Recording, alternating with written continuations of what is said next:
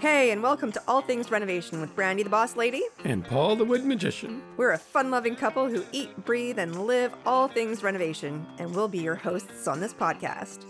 We created the podcast to help you take a confident role in your renovation dreams and get your project done right, on time, on budget, and with quality craftsmanship. Welcome to today's show, everyone. We're going to talk about flooring with Grant Bergman, and he is here with me. He's also the sales and project manager for BD Floors, and he's been doing this for about 7 years. His focus at BD is on property management, suite replacement, office tenant improvements, and higher end residential, which is sort of what we're going to talk about today.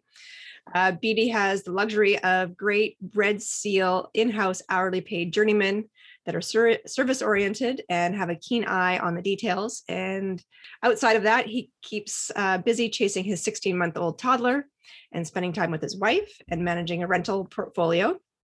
And what spare time is left gets spent playing singles squash, where he competes at a provincial level for singles and a national level for doubles. And he will jump on the tennis court or golf course as needed. And other more social interests include wine, craft beer, and exploring the world of chasing audiophile sound down the rabbit hole. So welcome to today's show, Grant. Thanks for having me, Brandy. All right, so floors are a pretty major component of our homes and not something that's easily changed out as painting would be, mainly because you have to move everything out of the space in order to replace your flooring.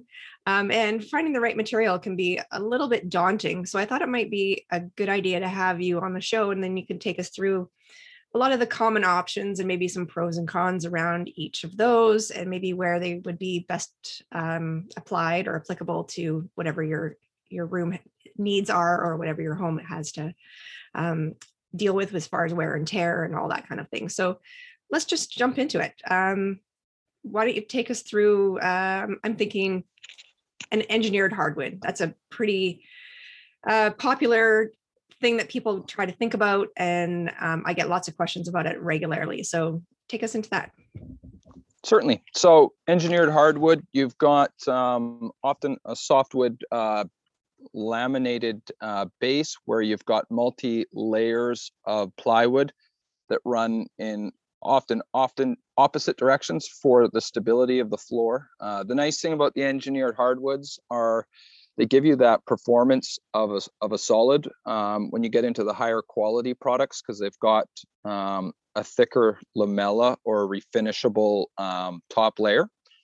And the nice thing too is you're able to get some of the wider planks that are more design driven and just a nicer aesthetic. So instead of going with your more traditional solid woods where you're going to be in that 3 1/4 or 4-inch wide, you're able to get into that 7 or 9-inch wide platform and still have that stability and not worry about the performance issues that would have that you would have with a solid wood, where you get the kind of the cupping or the peaking as the wood wants to move. So an engineered wood is often a great choice in a home. I know I heard that you said that it for some of the products within that option, they can be refinished, which I think is something that people often think that all engineered hardwood can be refinished, but that's not the case.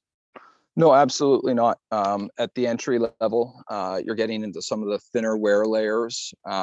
So really what you see is what you get. So if you're in that, I want to say 1.5 mil thick top layer, you're really not going to be able to sand it and refinish that. And often that product is going to be coming from overseas, and it's going to be a rotary peel. So it's just not going to have that dimensional stability or the thickness so that you can sand right through. But like I say, when you start getting into the thicker veneers, you're able to get multiple sands like you would out of a solid wood. So yeah, certainly a great option for a long-term renovation. Well, and the great thing about them too is that they come pre-finished. So you get them, you put them in, they're finished already. And then somewhere down the line, if you needed to, you could refinish them and not have to rip them out altogether. Absolutely. And it speeds up the construction schedule, as I'm sure you're aware, because when you're putting in a solid unfinished or an even engineered unfinished, and you have to then sand and refinish it, it adds typically a week to the schedule. Yeah, for And sure. often that's not an option during a renovation. And would you caution around putting it in a certain area of your house, or caution against it? I mean, like, so like, is it applicable or, okay for a basement, for instance, or would you say only keep it on the main level of your home?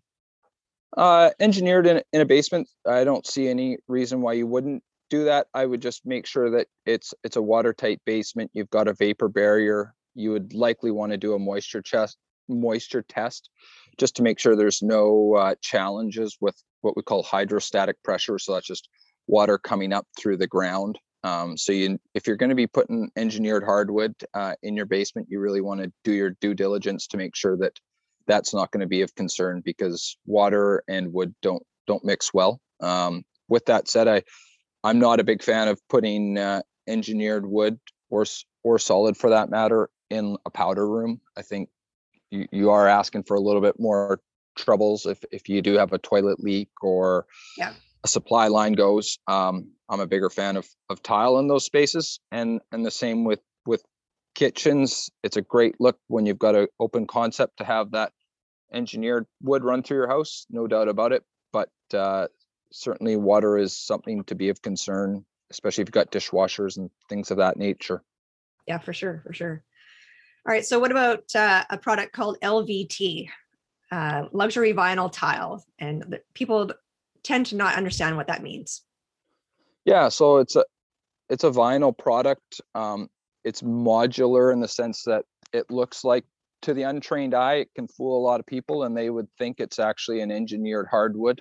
The nice thing is, typically we're gluing them down. We're not doing the click system. So when you're gluing them down, you have the ability, if there's damage down the road, usually plank replacement becomes fairly straightforward and easy. So from a maintenance standpoint, it's great. When you put it in kitchens and wet areas, you don't have issues like you would with wood, with water. You don't want to flood the floor, but if you've left a spill for a couple hours or whatnot, you don't need to worry about it seeping into the wood like you would an engineered floor. So you don't get the peaking or the water damage at the corners like you would with a wood. So I think it's a great option in both kitchens, basements. Keep in mind though, with vinyl, you need to make sure, especially if it's below grade, so in a basement, you need to make sure that you're doing moisture tests, because the adhesives and the vinyl plank will have problems if you've got excessive hydrostatic pressure again. So yeah, for sure. And it's a pretty durable product, as far as I know and understand from all the work that we've done together, in that it's something that can take a fair amount of abuse. So I think it's gaining in popularity, and the higher end lines tend to have more graining and color options that look very, very real, like you say, to the untrained eye. Like, you would almost think that it's like a wood product. No? Absolutely. Yeah. No, what they call registered embossing, where the print grain and the texture are mimicked, are now becoming fairly standard in most LVT lines. So from an aesthetic standpoint, it's great. From a property management side of things, it's become all the talk. Most property managers are looking at removing carpet where tenants have been abusive to areas, or just you get that pile crush in the carpet and you can see the traffic patterns. The vinyl just doesn't do that. So from a performance standpoint, I think it's awesome, and it does really well with water and tenants. So I mean, or like a really hard-wearing family that has lots of kids that are running around with toys or dogs, or like any of that kind of thing. It's a fairly durable product, I'm finding. Yeah, absolutely. Yeah, no, it performs really well when you start getting into the mid and higher grade vinyl planks. Absolutely, the technology's really improved over the years, and yeah, from a performance standpoint, would have no reservations. I have it in my condo and looks great after 6 years. Nice. All right, so segueing into carpet, because you mentioned like the pile crush, there's always those pathways in, say, in your hallway or whatever, where you walk all the time. And, that path in the middle of the hallway does not look the same as like the field area in another part of the room. So take us through a few different options with carpet. I know that there's a ton of things and options that you can consider there, but maybe just take us through a couple of different ones that you find are most popular, and also take us through a little bit of the underlay discussion. Yeah, absolutely. So when we're doing carpet replacements, typically I recommend something a little bit busier with a bit more texture and pattern, especially if you got a hard-wearing family, or you got a lot of kids running through, and you see at the end of the day, you always get what you pay for. And so when you get into the real entry level nylon or polypropylene carpets, they're going to want to crush down and just not look good over the duration of the life cycle of the product. So what I always recommend is getting a mid to higher grade carpet that's going to last and perform, because replacement's just an inconvenience for everyone, and no one likes seeing a product look lousy after just a couple of years. One thing to consider too is, especially stairs. I prefer carpet on stairs just for traction and slip fall. And it's just nice underfoot. And so that's one thing that you really want to, because stairs are the most abusive area in the house. Like, you get kids or adults that are just kind of ripping down the stairs, and quick pivots and turns. Those areas do see a lot of damage and heavy wear. So often I'm recommending something like a real tight Berber, and often I recommend a wool on something like a stair, where it's just going to hold up a lot better than some of the nylons will, especially on the entry to mid-level. So why does wool perform so much better? Or is it, what's the reason behind that, do you think? I think I think the fibers are a lot stronger on the wool side of things, but then it also comes down to the density and the twist. So my understanding is that the wools are just structurally a stronger fiber than the nylon. With that said, the nylons typically do a little bit better than the wools on the staining front, because of the treatments that go on into those nylons.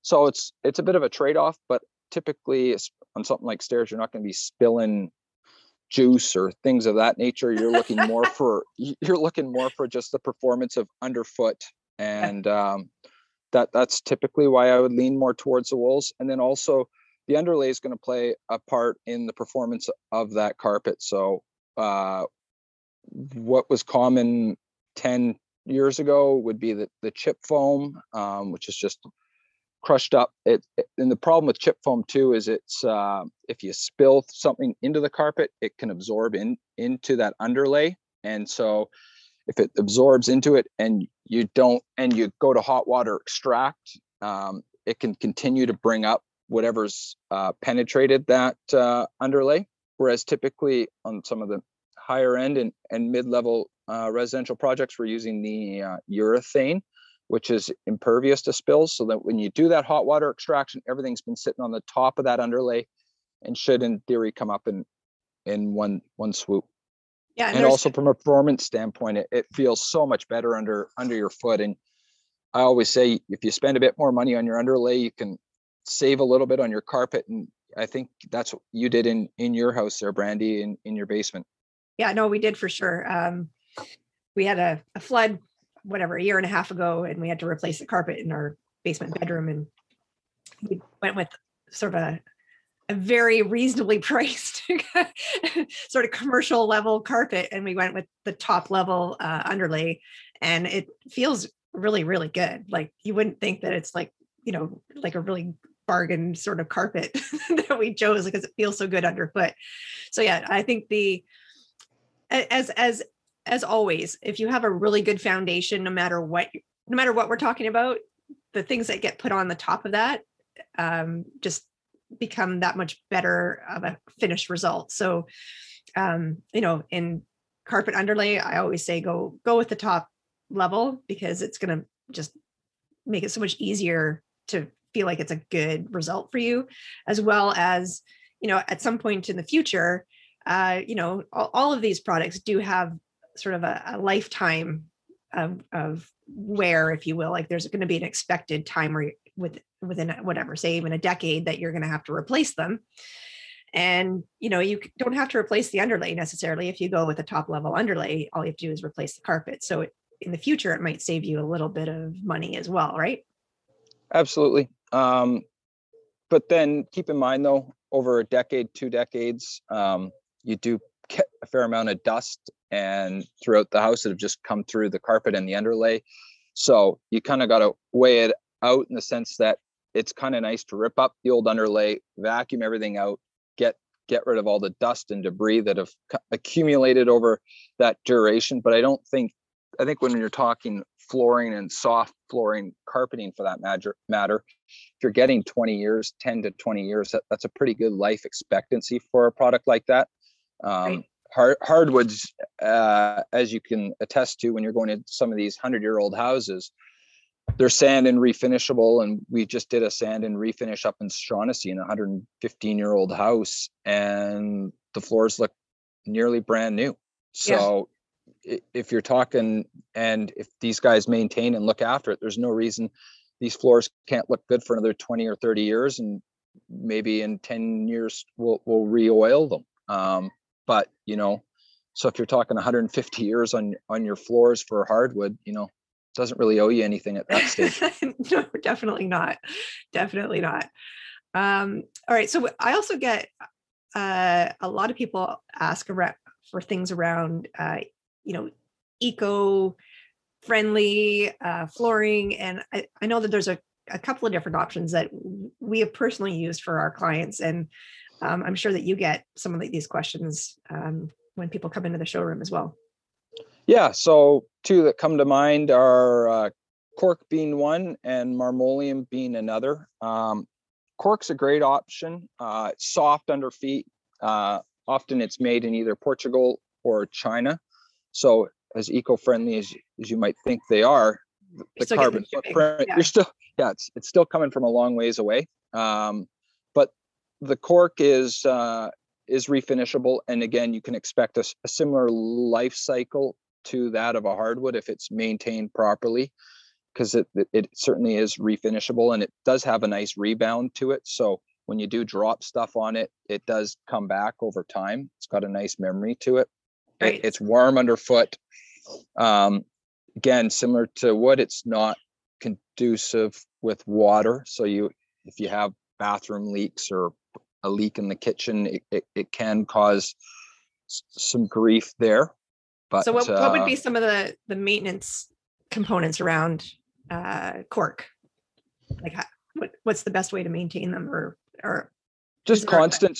It would probably just be a constant sweep and vacuum, and making sure debris is just not getting through that top layer, and staying on top of that, and like a light Swiffer 1 to 2 days a week, or one to 2 times a week, just depending on the amount of mess that goes through the house and the amount of dirt. And then I think it probably be every 5 to 10 years you can do a topical refinish. Again, it's all based on the wear and tear and so there's the daily maintenance. There's nothing really special that you have to do. You just maintain it as you would any other floor, really. Absolutely. And the same for like something like a marmoleum. It's got that top shield on there. They use that in schools. Again, it does really well with foot traffic.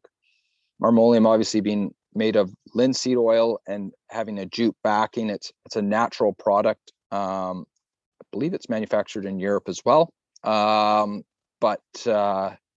Does really well in schools, does really well under foot traffic, doesn't do well with water.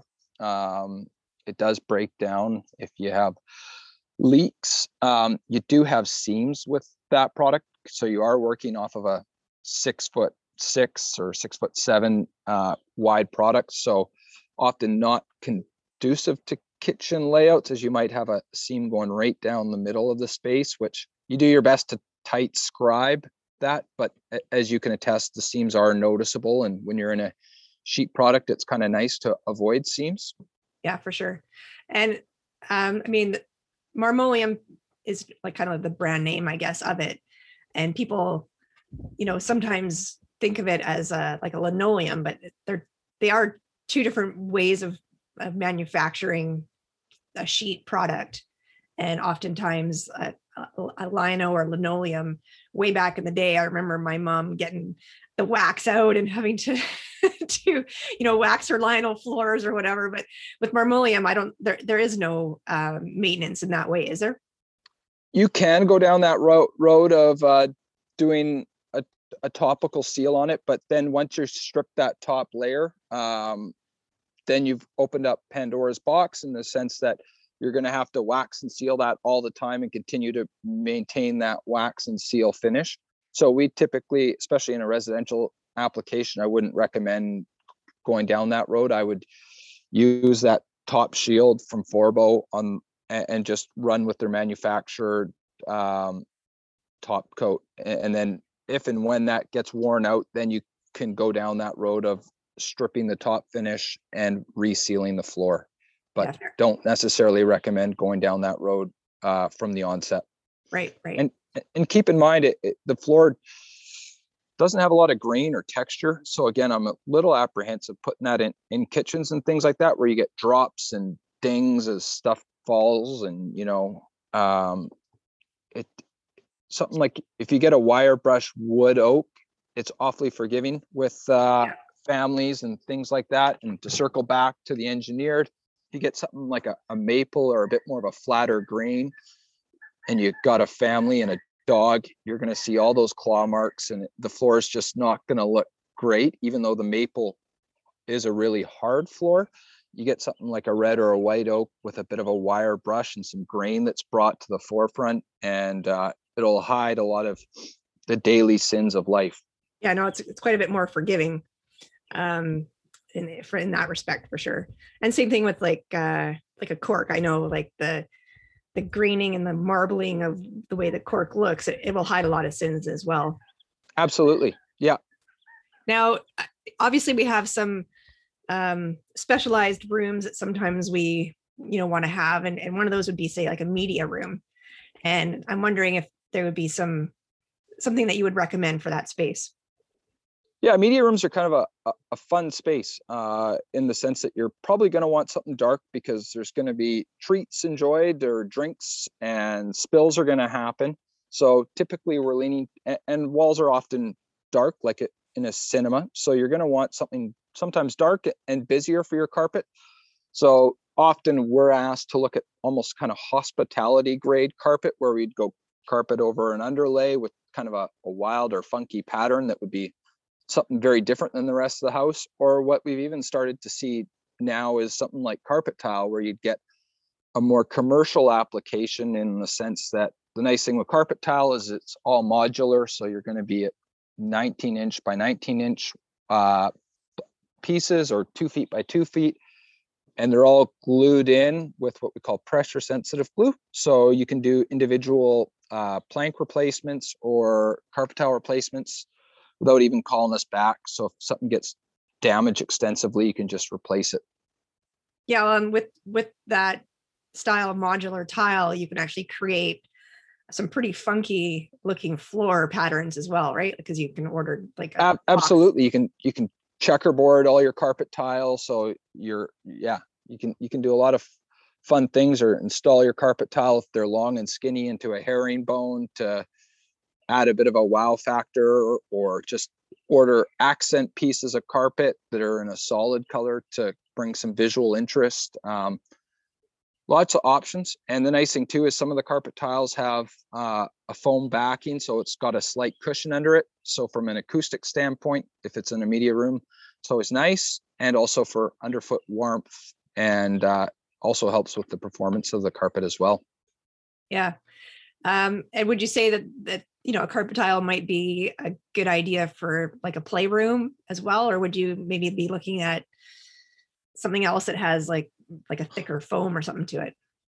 No, carpet tile would be awesome. I guess it just depends on the age of the kids. I know with our little guy, I don't know that I'd be putting carpet tile. If we're going to be doing a bunch of painting and things like that, I'd be maybe looking at something like a vinyl plank. If you know that paint and those types of activities are going to be done in that space. But then if it's something like just rolling trucks around or playing with trains, I think carpet tile is an awesome option. Nice. And you don't have to worry about the edge ravel on the carpet tile. Yeah, so from a performance standpoint, it's going to perform really, really well. Nice. Well, I'm trying to think of if there's another sort of specialty room that comes to mind for me. Is there anything else that's sort of come up for you in the past for any, maybe luxury level types of houses that, you've done something really spectacular in? Yeah, there's been some interesting houses we've worked in. Again, it was on Belmont Street in Vancouver. We did a real high-end gym there. And again, we put the luxury vinyl tile in there, and the owners wanted something that was really low maintenance, but also something that, when they're working out, if there's sweat on there, it's not gonna damage the hardwood. If they spill their water bottle, there's going to be a concern. They also didn't want it to look like a Steve Nash and have the rubber tiles all the way throughout their gym either, because it was a pretty high-end house. So we were able to put the vinyl plank in there, and it looked great. And they weren't the type of people that were having big free weights or anything like that dropping on there. So it was absolutely the right application. And then in their wine cellar, we were looking at putting cork in. Obviously with wine and cork, it seemed like a natural fit. And if there was a bottle that fell, the nice thing about cork is it's a bit softer. Yeah. If for whatever reason something was to go, you'd have the best chance of reclaiming that bottle on a cork floor. Yeah, so. For sure. Yeah, well, people who have wine rooms can usually have wine that's, wine bottles that are hundreds of dollars, and you wouldn't want to risk having them fall on a tile floor, for instance. Absolutely. Excellent. And then the other thing too is, I guess, like mud rooms and stuff like that, I'm a big fan of tile in that, because you're coming typically off either the garage or off the yard, whatever your main access is, and your feet are often wet, you're bringing in water and debris, and in my professional opinion, tile performs the best in those scenarios. Yeah. From a maintenance standpoint, it's really low maintenance and will perform really well. Yeah, for sure. We have that at our back door, where we have basically hardwood throughout our main level. And at the back door, what we did is we just created almost like a little tile carpet look with like a border, and the field being on diagonal for some diamond pattern in there. And we just created this little border that went around it with the wood and inset it, so it's all flush and everything. But when you first come in, you're right onto the tile, not onto the wood. So just because you have tile at one part, it doesn't mean that you can't have, say, another type of wood or another type of product coming up to it. You just need to have, a reasonable transition from one to the other, whether it's a transition strip or like what we did, we just made it all flush by design. So it's not like you are limited by anything like that, but you can definitely have tile when you first come in your door. I think that's a good idea for sure. Well, absolutely. And the big thing is just doing your homework and getting all your thicknesses and your heights dialed in before you start laying, so that you know what your subfloor is going to be like, and what the thickness of your tile is, and then what's the thickness of your hardwood that's going to then butt up to it. And you've got all these height considerations, and nothing's worse than just walking around into constant tripping hazards or transitions and height variances. And we've seen it a few times too on projects where we've got a sheet of floor and that'll add 3/8 of an inch. Well, if you're coming up, and if that's right adjacent to, let's say, a stairwell, then that's going to change your rise and your runs on your stairs, and the implications of that. So you got to be really cognizant of all of these things that are going to come into play on a renovation. Yeah, for sure. Even on a new build, if you're going to have different types of flooring that are meeting each other, they all have different requirements as to what needs to be underneath them to support them, whether it's a tongue and groove plywood, and in some cases, you need to double sheet it because of just the way the structure of the house is and the way it's being built and all that kind of thing. And like you say, everything around stairs with the code, you want to make sure that, and from a safety standpoint, you don't want to have, different heights of risers going up and down the stairs, or one that at the top of the stairs is much higher than the rest of them, because the nature of things is that your body, expects to have a certain cadence coming up the stairs. And as soon as one riser is different than another, then that creates where you're going to have tripping hazards all over the place. 100%. And the worst is if you change that first step, because that's going to set the tone for the rest of you're walking down the stairs. So if you change that first rise, that's going to be your biggest hurdle. Whereas if it's at the bottom of the staircase, it's a little bit lower. It's obviously not ideal, but you're not, if you miss a step, well, at least you're missing a step on the bottom and not tumbling down anything. Yeah, for sure. All right. Well, this has been great. And I'm hoping that, there's been some nuggets of wisdom for people to consider when they're going to choose some flooring for their house. And before I close out the show, I wanted to get you to answer a couple of fun questions. And nothing nefarious. I just like to close out the show with a couple of these fun things. So the first one is, what would you like to change or renovate most in your own home? My own home. Well, it's down to studs right now. So it's being renovated. I guess my condo, I would, we're living now, I would knock out the den, move my kitchen to where the den is, and then move the second bedroom to where the kitchen is.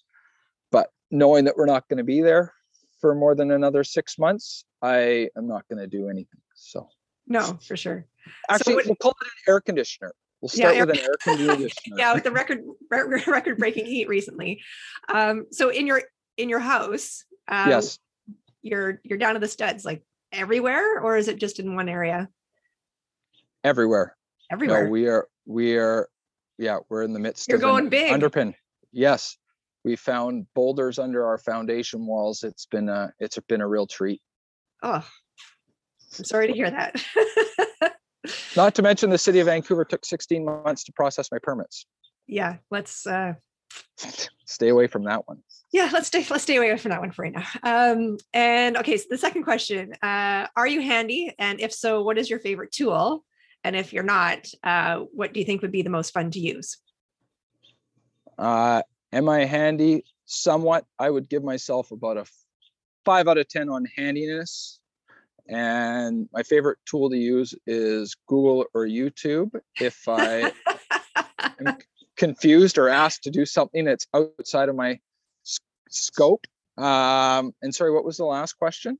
No, I just said if you were not handy, what tool do you think would be the most fun to use? But you are somewhat handy, and the tool you like to use is basically the internet. Yes.